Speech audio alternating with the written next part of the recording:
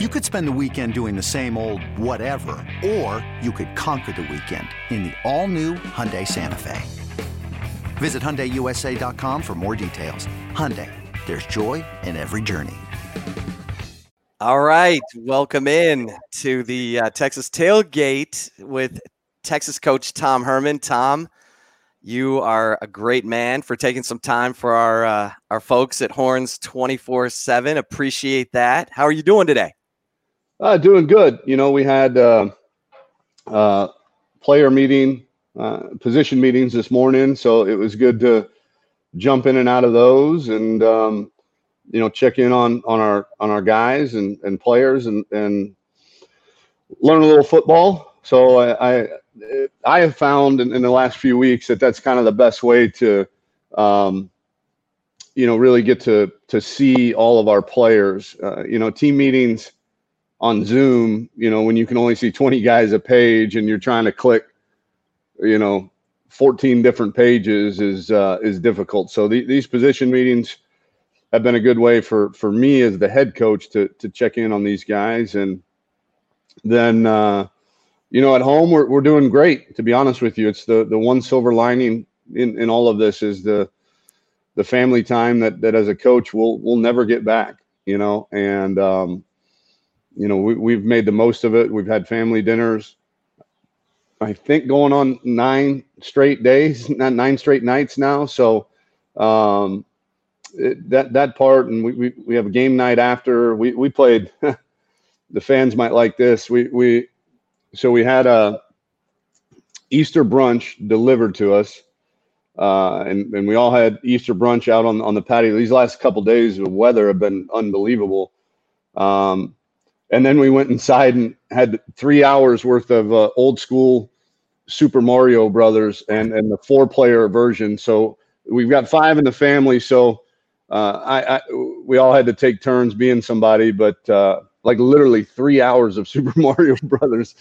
So that was fun. And, we're making the most of it. And everybody's dealing with the same issues, and so nobody's getting a competitive advantage, if you will. So we feel good about how we've organized things. And before you ask the next question, by the way, I do have my laptop plugged in, so I don't think we're going to have to worry about it dying on me, hopefully.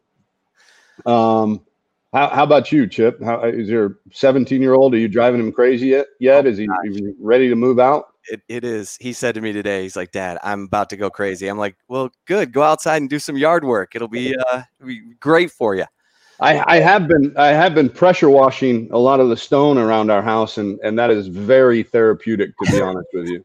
I can sit there for hours just watching all the mold and pollen and dirt come off, and it's been I've done that a few times already in the past week.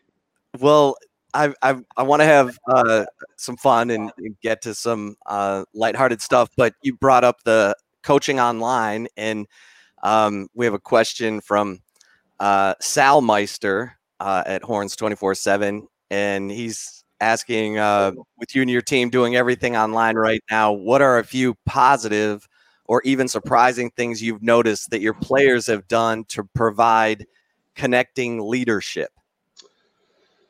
Well, I know they've had a few players-only meetings, which is great. I think that's, it's also difficult, because you don't know the message. And again, the technology with only being able to see about 20 some odd guys is difficult. Anytime we have a team meeting, you're talking about 105 players, maybe 100 players, plus all the coaches and support staff. So there's close to 200 people that are on meetings like that. So we're certainly respecting the governor and the mayor and the president's wishes of social distancing.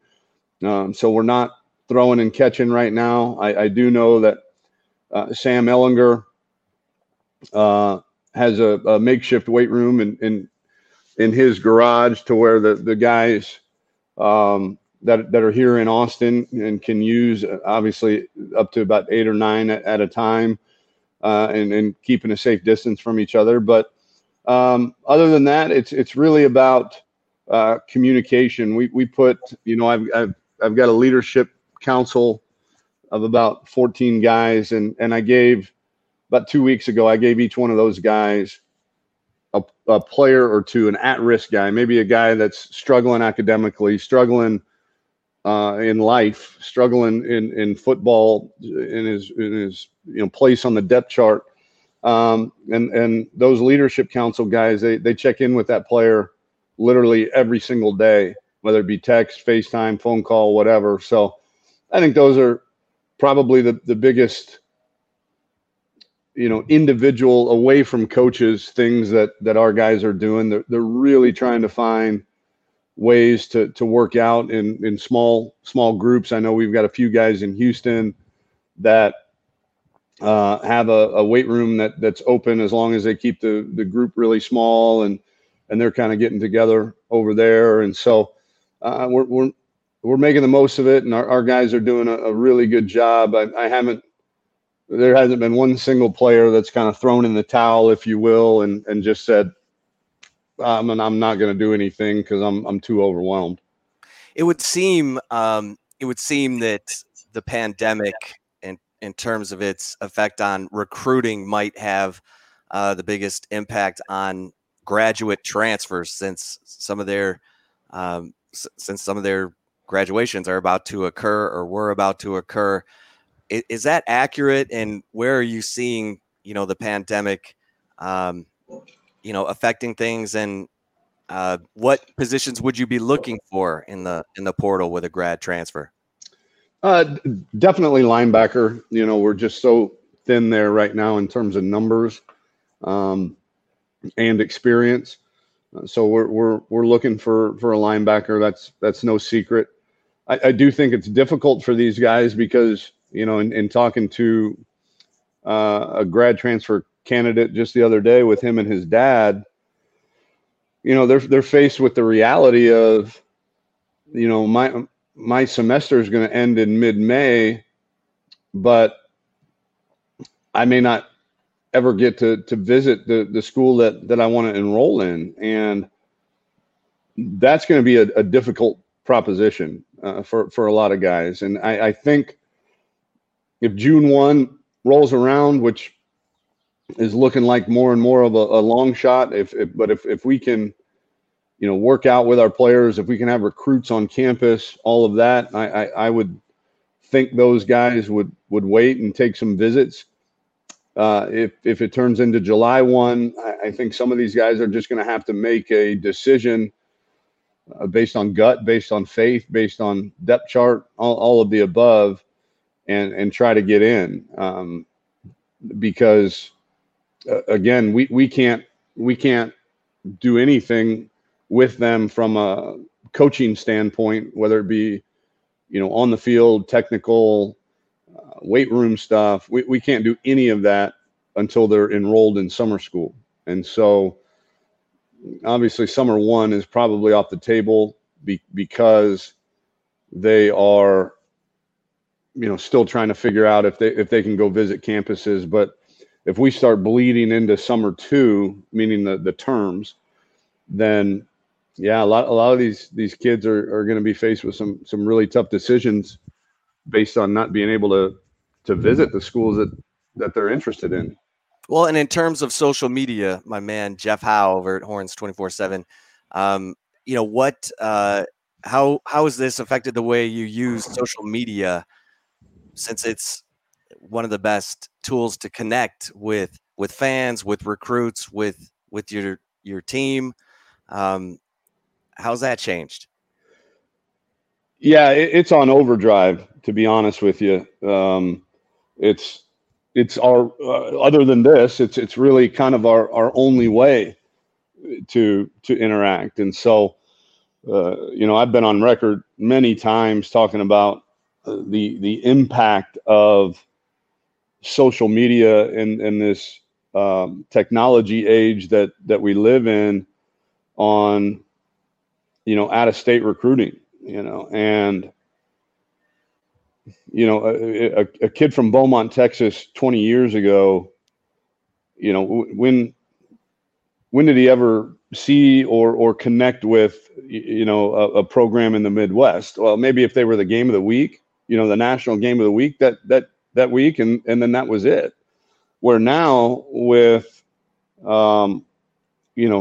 pretty much every game being televised and these kids having access to these social media accounts that can give them a deep dive into their program and kind of a behind the curtain look, it is certainly nationalized recruiting where recruiting prior to social media and prior to the advent of all the cable television and satellite television and on-demand television, recruiting was very regionalized. And so we've got to do a great job. I think, we're going to do a really good job keeping the best players in Texas home for this recruiting class and moving forward.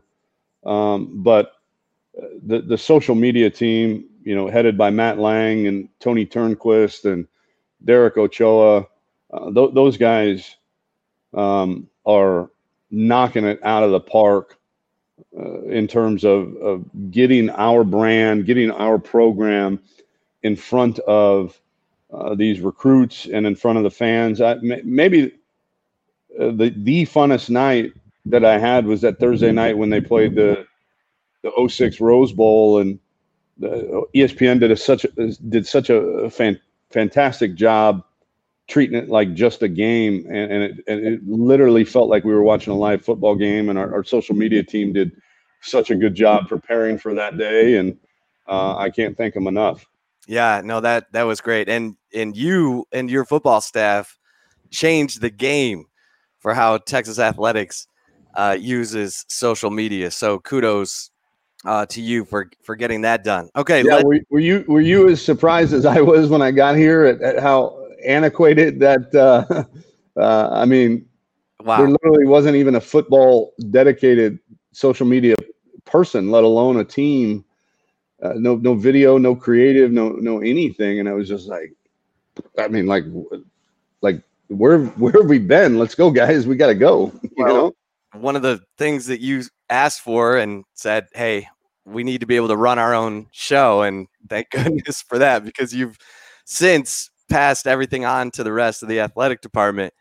All right. So Tom, we'll lighten it up a little bit, do a little rapid fire.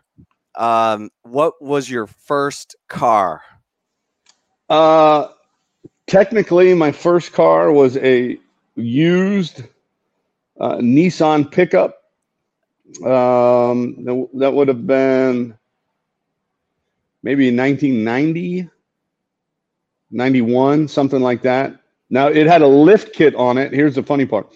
Had a lift kit on it, but it was still a two-wheel drive, so it was all for show, right? But I think me and my mom, with the money I earned at Subway and working at the batting cage and her helping me, I think back in 91, I think we paid $4,000 for it, something like that. My first real car, though, like the one I drove dang near into the ground, was I had a 93, 94 Honda Civic, 2 doors, no power windows, no power steering because it was cheaper.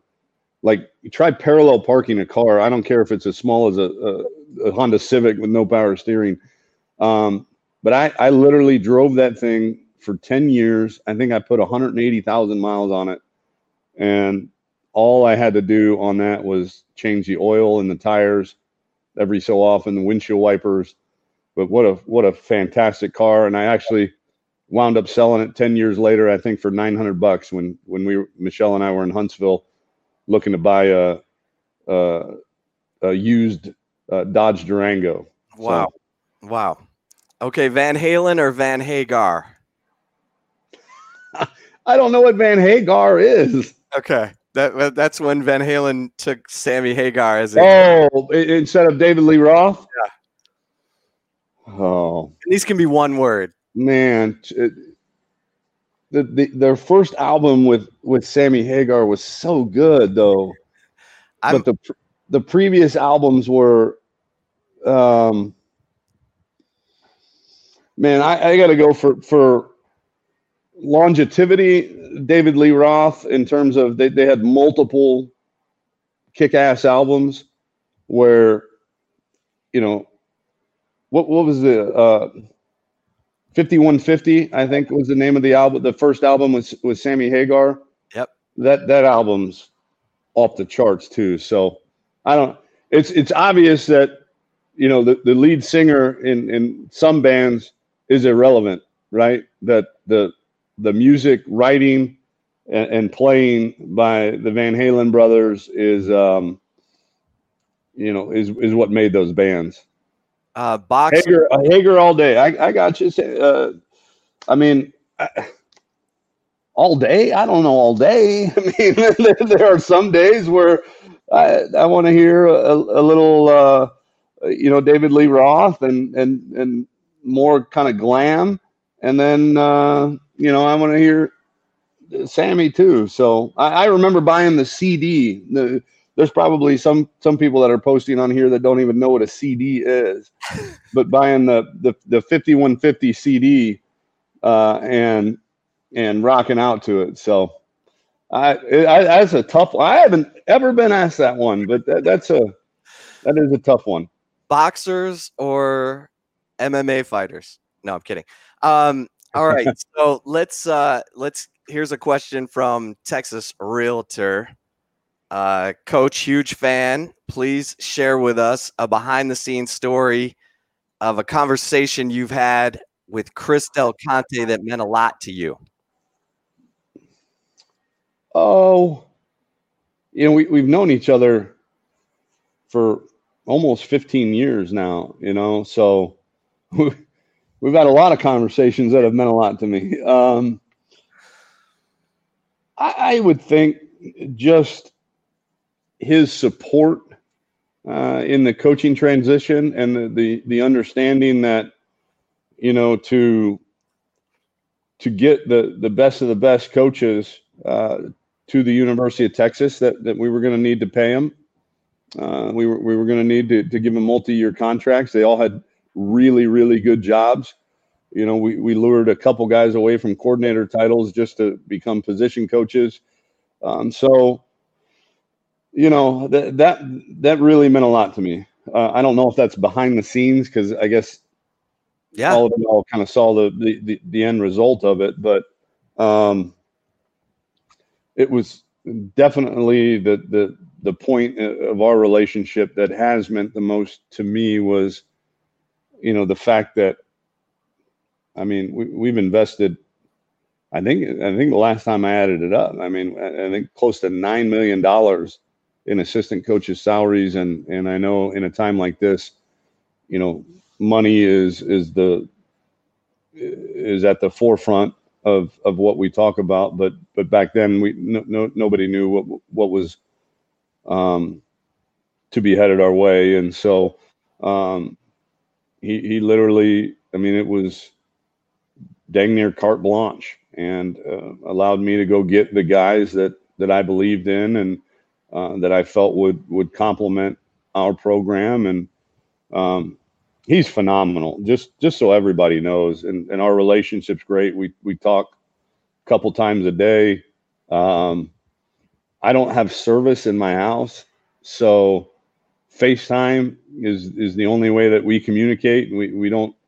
There are times of the day where we definitely don't want to talk or look at each other because of what we're doing in that time. But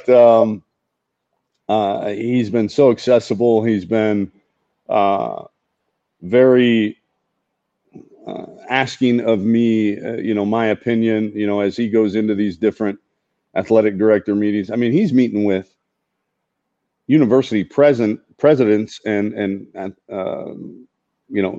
commissioners, and Mark Emmert, the head of the NCAA. So, for him, I know football is very, very important to him, and is obviously the economic engine that drives our department. But, he's got so many things to think about when he hops onto those meetings, and for him to take the time to ask my opinions on the different topics it's meant a lot to me. All right, this is a question from Mr. Fu Manchu 206, who wants to. I'm Fu Manchu 207. Unbelievable! What a coincidence, baby. What from what you saw in conditioning, is Jordan Whittington fully healed from his sports hernia surgeries and ready to go? And given his cross training at running back and now receiver, how can you use him to gain a schematic advantage? Yeah, I do think he will be ready to go. If we were to play a game tomorrow, he would play. He's still got a little soreness, some scar tissue down there. I mean, 2 different surgeries in your pelvic region is not ideal. But he's on the mend and was full speed, full clearance on the winter conditioning drills. So we're excited to see him back and healthy. And then I think the cross training really allows you to maybe be in some 10 personnel if you consider him a wide receiver. So him and Jake kind of both in the slot, but maybe the next snap, Jay Witt's in the backfield, and you're in a 20 personnel set, but with 4 wide receivers on the field, if depending on what you classify Jay Witt as. And so, when we started this offense way back at Rice, and then evolved at Iowa State, and then certainly learned a lot at Ohio State. The whole reason it's that the letter is there. There's X, Y, and Z, obviously, which is traditional football for the last 100 years.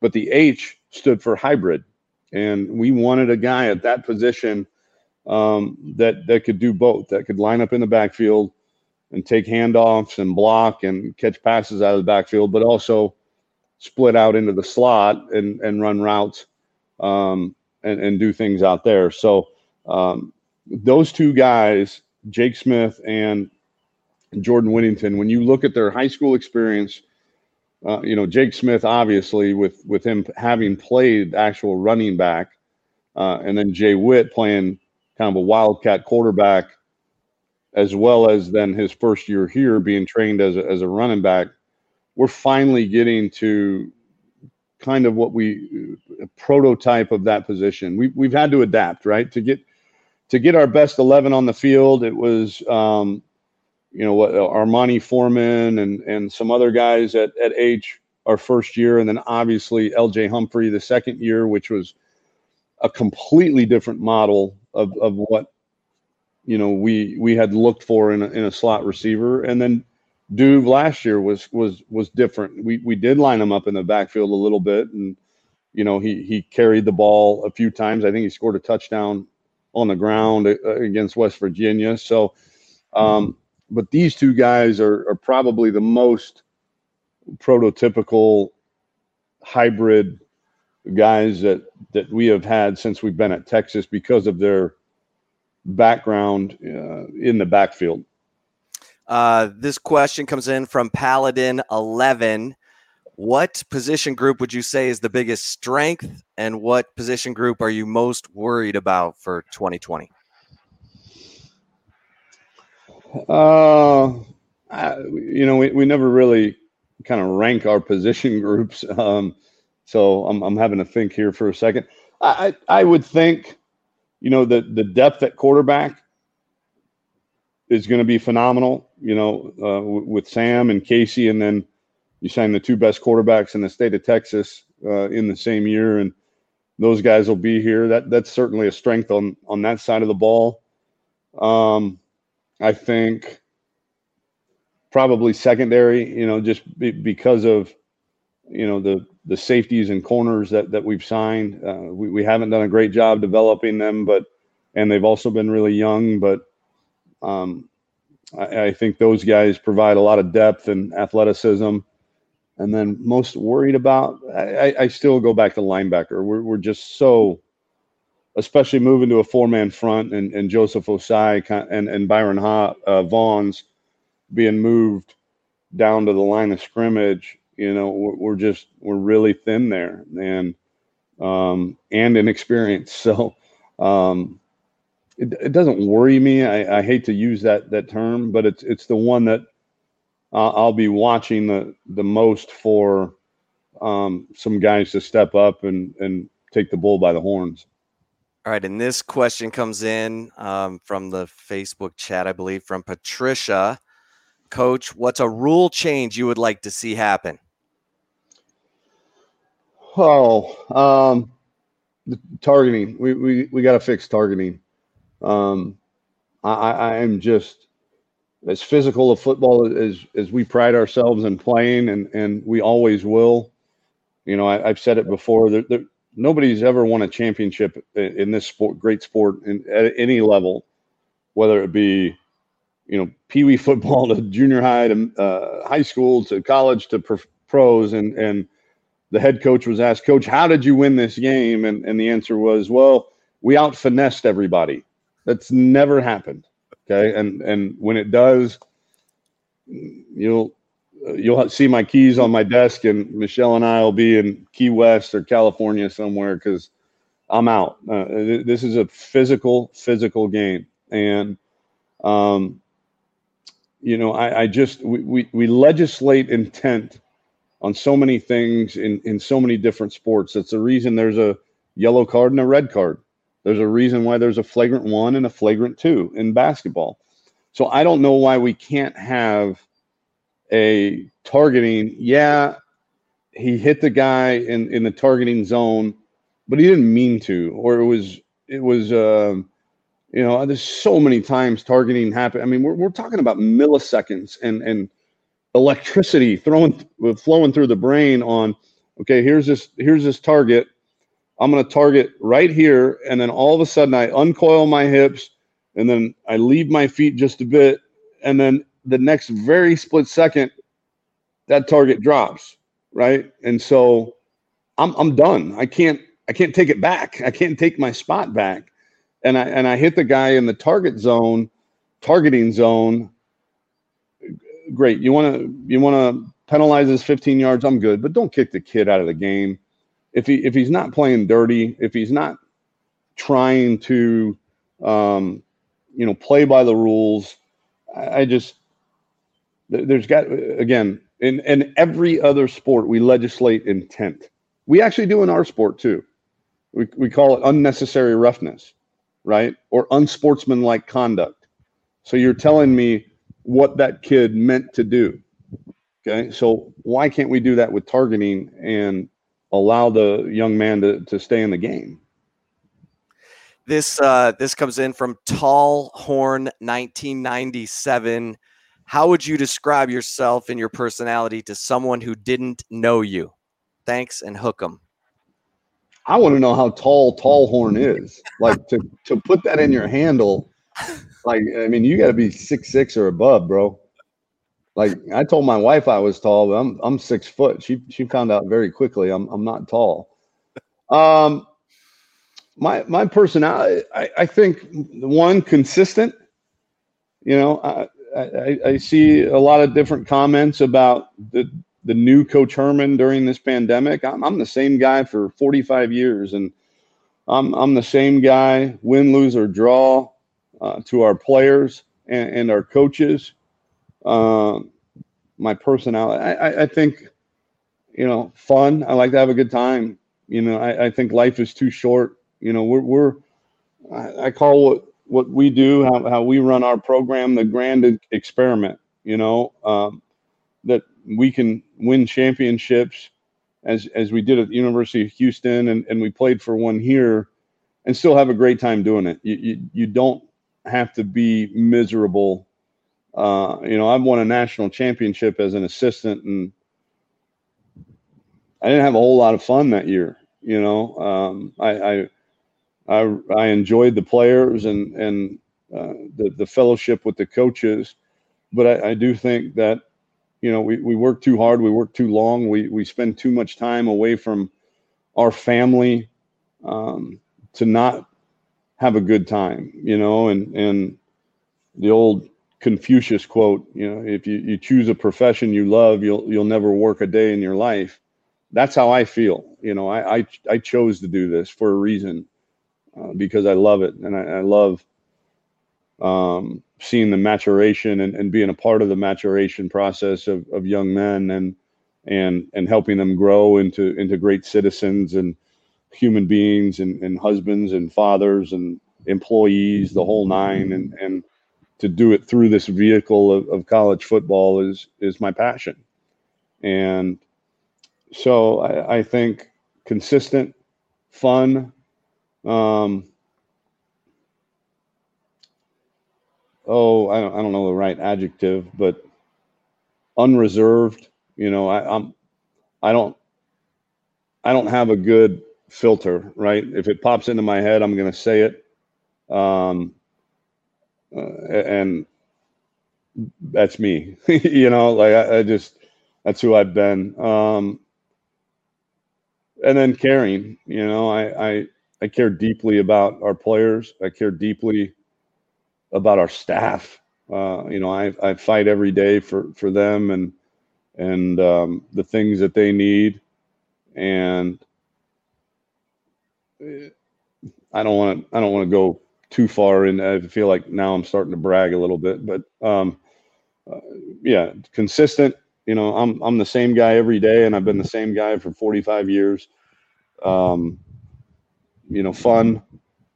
caring, and then competitive. Mac told me a long time ago, when the losses hurt more than the wins feel good, it's a time to take a step back. And I'm not quite there yet, but I'm getting there, because we expect to win so much here at Texas, and I do too personally, and the expectations that I have for our program and that we have inside the building are never going to be lower than anybody outside of our building. And so we want to win at everything that we do, and we want to at least give our best shot at everything we do. This comes in from Nero 1691, who asks, and maybe a player on offense and a player on defense, who we aren't talking about now, who will probably be making a difference by season's end. Oh, I hate to single out players because I always forget, and then I forget a guy or two here or there, and then feelings get hurt and all that. But in this case, I will. I think, there's a few O-linemen probably that have a chance that maybe we're not talking about. Christian Jones, Willie Tyler, Reese Moore, Rafidi Grimai, Tyler Johnson. I mean, all those guys are going to have an opportunity to compete. I'm trying who we're not talking about. I don't know who you're talking about, to be honest with you. So I don't get on the site, so I don't know if I'm just being repetitive at this point because of who you guys already are talking about. Maybe is there a young guy on defense who hasn't gotten a lot of playing time who you think could start? Hang on, I gotta recognize Desiree for her post there. You're absolutely right, Desiree. Nice job. A young guy on defense. I think Kenyatta Watson could make some noise. I think David Benda could make some noise. Obviously, Tavondre Sweat played quite a bit last year, but he's going to factor in a lot as a true sophomore. Trying to think. Unfortunately, because of injury, I mean, let's be honest, DeMarvion Overshawn hasn't played a whole lot. And we're planning on him contributing quite a bit at the will linebacker spot. So the good thing is when you're so young and inexperienced and injured on defense in 1 year, the following year you become experienced and veteran. So that side of the ball, I think Brennan Eagles is probably poised to have a great year. I think Marcus Washington as well, who played sparingly as a true freshman. So I think, some of these incoming freshmen, Alfred Collins and Prince Dorba and Bijan Robinson are guys that we're all expecting to contribute. All right. Speaking I think I'm allowed to say them by name since they signed. So I hope I didn't just break a rule. I think you're good. Okay. We just had the OU little text in there. This comes in from Welcome, Leo. Connor H333. What's a key to beating Oklahoma this year and ending the Sooners' 5-year reign atop the Big 12?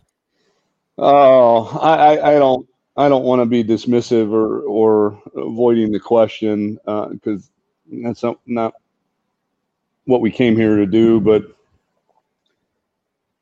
I mean, there are so many more things that we have to tackle before talking about game planning for Oklahoma in terms of the logistics of the coronavirus and housing our guys, feeding our guys, working out our guys, training camp. What's the season look like? I think for the most part, except for the end of the third and fourth quarter 2 years ago, I think we played as good a defense against them as anybody in the country. And so we need to play, we're 1-2 in the regular season against them. And in both those years, we didn't score enough points. That offense is going to score, and they're going to score a lot. And they probably will again this year. And, we've got to do a really good job, obviously, of playing as good a defense as we have the last 3 years. But we got to do our part offensively and in the kicking game. All right, this question comes in from George Bailey, and with position rooms getting more and more competitive, how do you keep talented players connected when they don't feel like they're getting enough playing time? Well, we have honest, open conversations with them. We don't beat around the bush. We're not going to tell a kid he's great when he's third string. We're going to give him honest feedback about what he needs to do to improve and compete, and then it's up to him. We recruited every player for a reason because we thought they could be starters at the University of Texas. We don't recruit backups, right? And so you're just very honest with them, and you keep them engaged and you keep them motivated by giving them little chunks of goals that they can work on to get themselves in the position that they need to be. I think one of the things that we talk about all the time is kids say this all the time. Well, I'm a grown man. I need to be treated like a grown man. Well, one, act like a grown man, and two, how do you say I'm a grown man and then mommy or daddy is calling me to talk about playing time? So it's one or the other. And so we deal directly with the player when it comes to recruiting, and we are very, very specific, or when it comes to playing time, and we are very, very specific in terms of the things that young man needs to do to get the playing time that he desires. This comes in from Shiner Ryan with the recent report that 88% of athletic directors, I think they were polled anonymously, are in favor of expanding the college football playoff. What are your thoughts on an 8-team playoff? Yeah, I would love it. I think the more the merrier. I think, every other collegiate sport has some kind of expanded playoff, right? We've got the regionals, super regionals, College World Series in baseball. We've got the NCAA tournament in basketball. So we've got tournaments basically in everything, every other sport. And so 8 teams would be great. My nirvana would be, 4 16-team conferences. Just the math adds up, right? I think we're at 65, 66, something like that, Power 5 schools. I would want 4 16-team conferences. You take the 4 conference champions, you take the top ranked group of 5 team, and then the other 3 at large, if you will. Then you still have a role for the committee to put the decide who the 3 at large teams would be. So, but again, I've gone on record. I don't. We got to get uniform scheduling fixed before we get any kind of playoff expansion, because we're literally comparing apples to oranges. Our first 2 years here, us and USC were the only 2 teams in the country to play 11. We played 11 Power 5 schools in back-to-back years. That takes its toll. There are some conferences where they won't go more than 4 straight weeks without playing, having a bye week or playing a non-Power 5 school. Where we play only 3 conference games, one of those being a Power 5 school. So we play 10 Power 5 teams this year, and we play 9 straight. Our bye week is after non-conference, and then we play 9 straight Power 5 schools. Like that takes its toll significantly on your players and your staff and everything affiliated with your program. So until every conference schedules the same, has the same amount of bye weeks. I mean, in those 2 years that we played 11 Power 5 schools in back-to-back years in a 12-game season, there were some schools that only played 8. Like you play 2 FCS schools and 2 Group of 5 schools. You go 4-0. You go 4-4 in your league, and you're an 8-win team. You're 8-4, and so I just think there has to be some way that we can devise some kind of uniformity, not only in how many conference games we're playing, but in how many Power 5 opponents we're playing, and then how many consecutive weeks is each team playing a Power 5 opponent. This question comes in from Facebook, I believe. Actually, let me grab this other question real quick. How do you view the transfer portal? That's from iHorns. How do you view the transfer portal? From afar. I mean, they from a distance, right? No, it really hasn't changed anything on our end at all. We've never been in the business of blocking kids from going where they want to go, especially grad transfers. We let John Bonney go to Texas Tech in the middle of training camp, and we want what's best for players. Trust me. And you've done well in the grad transfer market. What's that?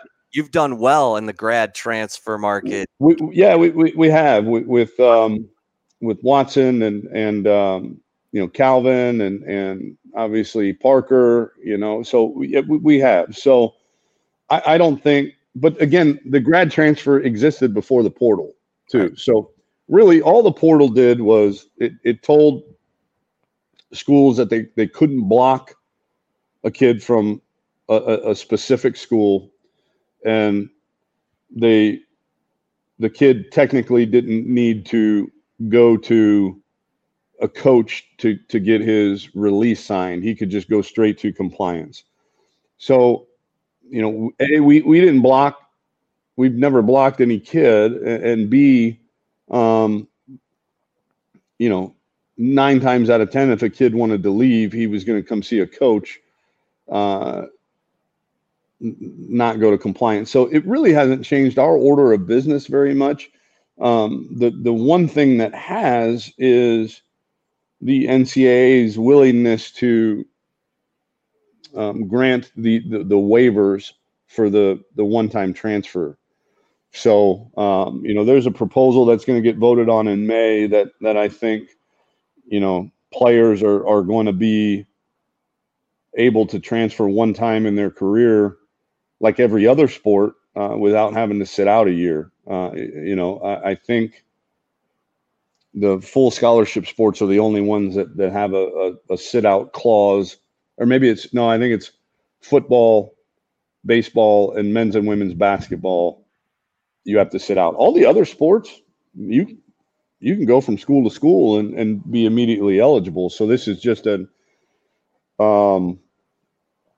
equifying, those four sports to the other ones, and it's going to be difficult. You're going to have to, re-recruit your players on a consistent basis, but it'll also make it more friendly for the ones that see the writing on the wall that maybe they can't play at Texas and decide to go pursue other options. This question comes in from Facebook, from Mike Hardball Harge. What is a misconception about you that you would like to clear up? Oh, I don't know. I mean, I don't know all of the conceptions out there of me. I try to stay away. I just got back on Twitter after a close to 2-year hiatus. So, it got so negative. I guess maybe in a broad, maybe it doesn't pertain to me per se, but really everybody, like how do you judge a person without knowing them? Like how do you form any kind of opinion about a human being without getting to know them? I just think that's a waste of brain cells. It's an exercise in futility. I think anybody that has been a part of the programs I've been around and my leadership, I love them and they love me, and my family loves me. I'm not a meanie. I'm not an ogre. I'm not any of those things. I actually really, really care about the people in our organization deeply, like love, use the word love.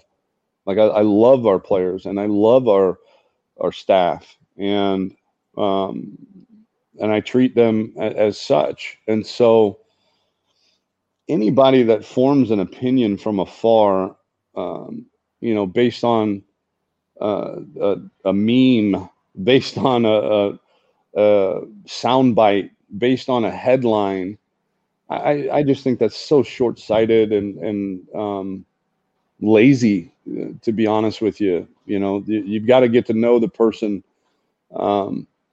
one-on-one, face-to-face, human to human, before you form a definitive opinion on them. And I just see that too much on social media, especially with people that have some notoriety, myself, other coaches, players, actors. I don't like that guy. Really? When's the last time you talked to that guy? Well, I've never talked to that guy. Well, why don't you like him? Like, you don't know him. Like, how do you like or dislike somebody that you don't know? And so that's just a pet peeve of mine, if you will. And I appreciate the question. I hope I'm being as honest as I can. What was the guy's name? Taylor or Chip? Can we Mike throw him back up on there? Is it Bill Horn or something like that? Oh, was that a comment that just popped up? Or Mike Hardball Harge. Yeah. So I hope I answered your question. I don't know what all the misconceptions are out there. I do know that early in my tenure here, I was seen as, pretty heavy-handed. When you take over a program, keep keep Mother Hustle's question up there. I'm not going to read it because I'm in the middle of a thought right now, but I want to answer her question too. When you take over a program that, there had only been one other time in our program's history where we had 3 straight losing seasons, and we took over for the second one. The other one was in the 30s, and so you got to come in swinging a sledgehammer. You can't come in, and I say that figuratively. I did do a test swing on that sledgehammer on the locker in 2017, and I busted right through it, and I must have hit a stud or something, but it didn't knock me down, Chip. So I'm doing okay. But you can't come in swinging ice cream and lollipops. You just can't. I mean, there's a reason why this program, lost, had 3 straight losing seasons, and back-to-back years of not even going to a bowl game, and so this was a tall task that we were up for. But as far as the misconceptions go, I would just urge everybody, don't form an opinion on a human being, on another human being, without getting to know that person. Because you're usually dealing in half truths and perception rather than reality. All right, what's Mother Hustler have to say? She wants to know how crazy you are driving your wife Michelle being home all day, and who's doing the most homeschooling. We miss you too, Natalia. And I saw Byron this morning in the defensive ends meeting, and he had his do-rag on. He looked good. But yeah, I'm driving Michelle pretty crazy. I'm actually shocked that I am alive and that I haven't had to sleep on the couch at all. That I'm actually, sleeping in bed every night. And who's doing the most homeschooling? Come on, you know the answer. I'm out there trying to. If you've been listening, I'm doing the therapeutic power washing. So she's doing the homeschooling. The kids don't listen to me anyways. I mean, they're like, I never. She doesn't get special. Oh yeah, she kind of does get special treatment, John. Like TD, he's 12. He played baseball a couple years ago, and I remember they were in the batting cage, and I said something like, "Hey, keep your elbow up," and he glared at me, "Dad, blah." And literally like 3 pitches later, the coach says, "Hey, TD, keep your elbow up." And he's like, "Yes, sir. Yes, sir. Gotcha." And it's like, they don't listen to me. I'm dad. So It's better for me to take care of the house and let Michelle handle the homeschooling, because they're all different. We got a kindergartner, we got a 6th grader that's in private school, and then we've got a sophomore that's at Westlake. So all of them are kind of different protocols, if you will. God bless you. This is from Polly Dreamer. What is the one thing you wish you knew back when you took the Texas job?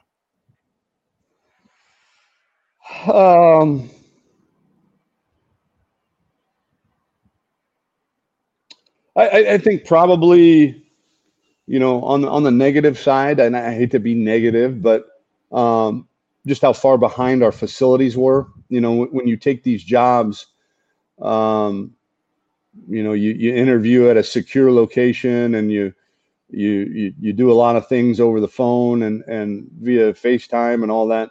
You never walk through the facility, right? I mean, my first time back at Moncrief was, the day of my introductory press conference, and to walk through there and see the same wallpaper on the wall from 20 years ago when I was a graduate assistant, and the same pictures with dust, and to have Ricky Williams and Earl Campbell's jersey in a case that had light shined on it for 20 years, and everything was faded in that case, and it was just, and the lockers and the locker room set up, and it was just like,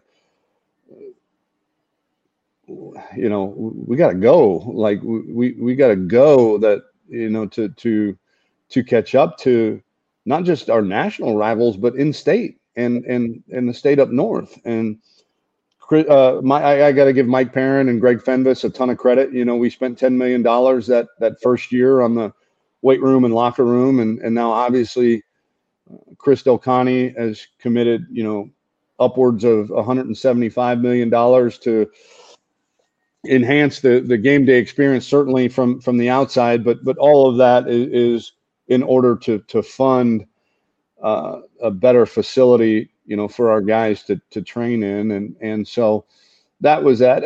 I think on the positive side, the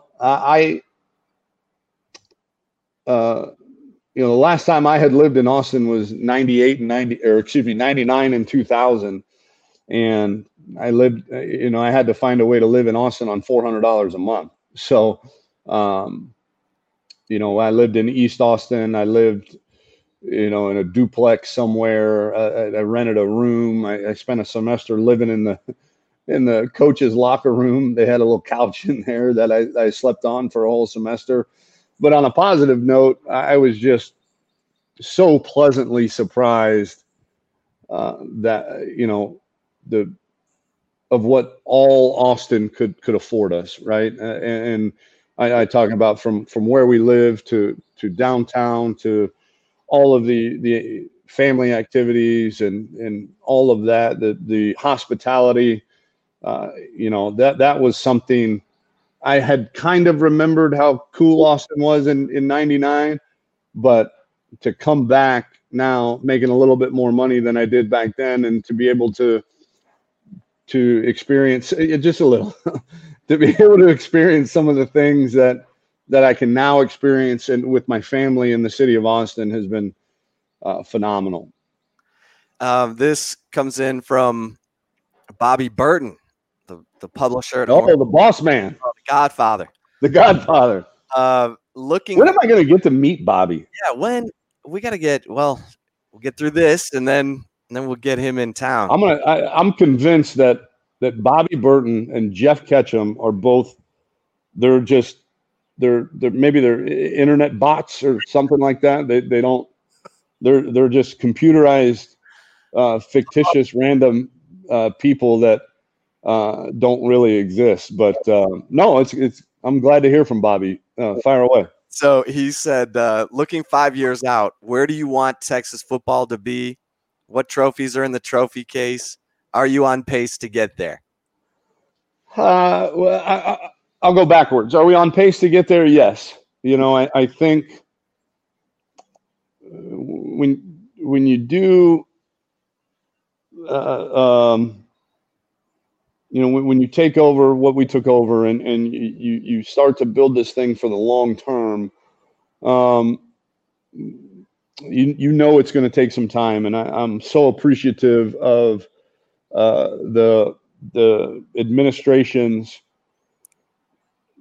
commitment to that time frame. And so I think we kind of all targeted 2020 when our transition class of 2019 that everybody wanted to criticize for being ranked 30th something in the country, but we're going to have a 4-year starter at quarterback. We're going to have a potential first rounder at offensive line. We're going to have a 4-year starter at another offensive line position. We're going to have a 4-year starter at tight end. So we were excited about that class, but we also knew in terms of sheer numbers and athleticism, that 2018 class was the one that was going to kind of set the wheels in motion. And we knew that when that 2017 class, they're all now 4-year guys. Sam Ellinger is a 4-year guy. Sam Cosme is a 4-year guy. Cade Brewer, Derek Kerstetter, Marquez Vimage, Taquan Graham. I mean, the list goes on and on of some very significant contributors that come from that class. And then our 2018 class, when we signed a top 5 class, and they were mostly in-state guys and all of that, we knew that if we stayed healthy, 2019 might be a chance, but we knew we were going to be kind of, there was going to be a lot of turnover on defense. And then you put the injuries in there, and and that exacerbated the problem a little bit. So if everybody stays healthy, from a 19 or 17 class, 18 class, 19 class now being second year guys, either true sophomores or redshirt freshmen, a lot of them being thrust into action, before they were ready, but gaining that valuable experience. I do think that we are on pace and headed in the right direction. And where do I see us in 5 years? The same place I've seen us, when I took over the job. We need to be competing for championships, meaning, going down to the wire in the last week of the season or playing in the championship game, winning those championships, and then, being in the college football playoff discussion. When it's 4 teams, that's a little bit difficult. You every year you're going to leave a conference champion and or multiple conference champions, as we saw a couple years ago, out of the playoffs. So I think definitely we're going to be competing for conference championships year in and year out, and then being in the discussion for the playoffs. And this also from Bobby, who helped develop the recruiting game in this game, in terms of the coverage at Rivals.com before starting 24/7. Shameless plug. Shannon Terry. Shameless plug to my bosses. What's your take on the 2 signing periods, and what changes would you make? So here's us coaches, we kind of got hoodwinked a little bit when that voting process was taking place. So we had always envisioned, when they were proposing the December signing day, that would be for, guys like, I'm trying to give you a great example here. Guys like Reese Moore, or guys that just knew they wanted to go to Texas, right? And they'd been on multiple unofficial visits, and they just wanted it over. And it might help also the early enrollees as well. And so we said, yeah, those guys should be able to sign and not be recruited in the month of January and have that weight lifted off their shoulders. And so we all agreed to it. And then next thing you know, when they passed the early signing period, they also said, oh, by the way, you're going to have 8 weeks in April, May, and June of spring official visits. And, we were like, whoa, hang on. We're not really prepared for this, but it is the new normal. I do think, and something that we have talked about a lot, when I go to the AFCA convention, I go to the head coaches meeting, which is moderated by Todd Berry, our executive director. And, I think that's a huge topic, is we if we're going to keep these spring/summer official visits, we got to narrow the window. It's not good for coach to player interaction. It's not good for, some of this is you're having official visits during the same time that coaches, again, this year is different because of the pandemic. There's no spring recruiting, but you're having official visits during a time period where you're doing evaluation. So we literally have some coaches that will be on the road Monday through Friday, come in Friday afternoon, spend the entire weekend with a recruit and his family, and then be out again Sunday night or Monday morning and go do the whole thing. And it's like, this guy hadn't seen his family in 4 weeks, and I know they pay us good money. I'm not complaining, but I do think there's a way to meet in the middle, so to speak. So David Bailiff told me about your skateboard at Rice. I love Coach Bailiff. I'm so proud of him for what he's doing at A&M Commerce. And you would ride that skateboard down the tunnel at Rice Stadium. You still got that skateboard? That's a long ramp too, by the way. Long ramp. Yeah. A lot of speed going on that thing. You never wiped out. No, And when was the last time you were on a skateboard? probably 2008 at Rice. Yeah, I grew up skateboarding. You know, I grew up in Southern California, so skating and surfing were kind of the things that we did. And you know, I can see. Although I never want to go back and live there, I love Texas, but I do see why so many people love living there. You know, I've literally in my lifetime, I've surfed in the morning, gone to school after surfing, and then gone skiing, snow skiing after school. And so that's pretty cool when you can do that in one day. So no, it's been a long time. My kids don't even have a skateboard anymore. They're spoiled. They got some electric scooters and stuff like that. So we're trying. We live in the hills here in Westlake Hills, so you know, biking is hard. So we got to walk our bike up the hill. You know, because my younger ones, they don't have the gear shifting bikes yet. They're just on the regular kid bike, and they can't even make it up the hill from the house. So we got to walk the bike up the hill and then ride around the neighborhood. And so, but no, we don't even have a skateboard in the house. I know. Okay, so finally, what is your go-to karaoke? What's your go-to karaoke? I didn't see this question in the preview here, but I will answer it anyways. It's been a long time since I karaoke, but I can't believe I'm saying this. Young MC's "Bust a Move" is my my go-to karaoke. It gets the crowd involved with the "you want it, you got it," you know, the whole. So it gets the crowd involved. It's difficult, but if you've got it memorized, you can get through it. And you know, it's something everybody likes to dance to too. So that has been my go-to for probably 20 years now, Chip, to be honest with you. And I got to give you credit because you told you said the last time I talked to you to watch True Detective season 1. Did you do it? I'm binging that right now. And what would be your latest recommendation? Because it'll probably be what I watch next. Well, I got to go on record for those of you that watched last week on Orange Bloods. I told you how I got hosed on season 2 with Michelle and Ozark, and how I fell asleep and she watched about 6 episodes without me and finished the season. I have finally caught up to her.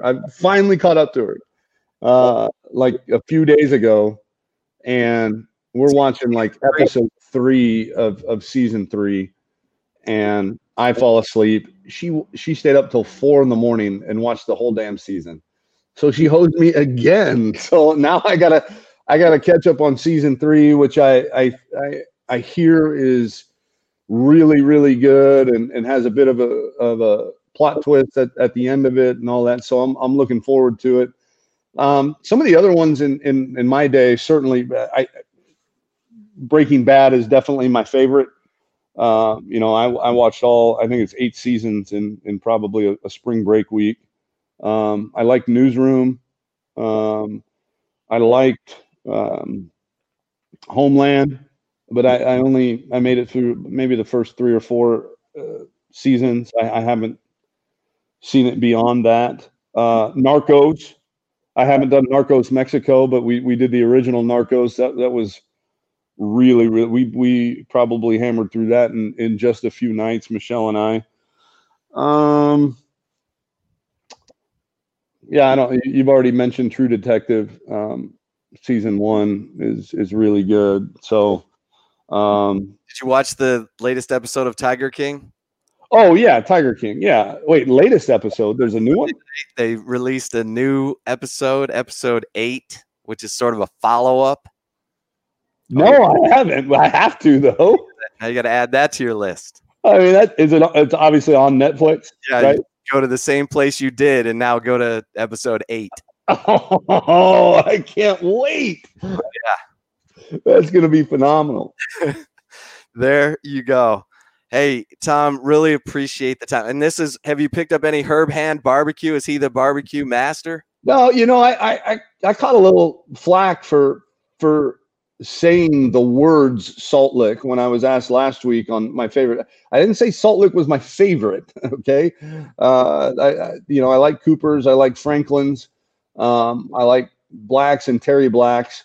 No, unfortunately, I haven't seen Herb face to face in a long time. You know, we got takeout. I can't remember. Easter brunch was either Marty's or some Mexican food joint, but I literally have not seen my coaches or support staff in face to face in 3 weeks or 4 weeks. Now I've seen them like you and I are seeing each other, Chip, but not to get barbecue. No, we gotta socially distance ourselves. Well, and here's a comment from Patricia White. She said, this was really fun getting to know Coach Herman outside of football. I'm an 83-year-old and I really like it. Wow. And Patricia, that's really awesome for you to be able to actually interact as an 83-year-old, because I've got a grandma that's 91, and we bought her first cell phone 2 years ago. So and she doesn't even know how to text. She knows how to pick it up when it rings, and that's about it. So for you to be 83 years old and be able to interact, and I'm assuming you've been a Longhorn fan for life. So we appreciate your 83 years of loyalty, and I hope you got a new perspective on our program and how we do things. Well, Coach, we really, really appreciate it, and all the best to you and your family. And thanks again so much for the time. Really, really appreciate it. Know you're going 100 miles an hour. You got it, guys. Appreciate you too, Chip. And if this thing lasts longer than expected, we'll have to get on this again and do it again sometime. Appreciate it. All right, guys. Welcome.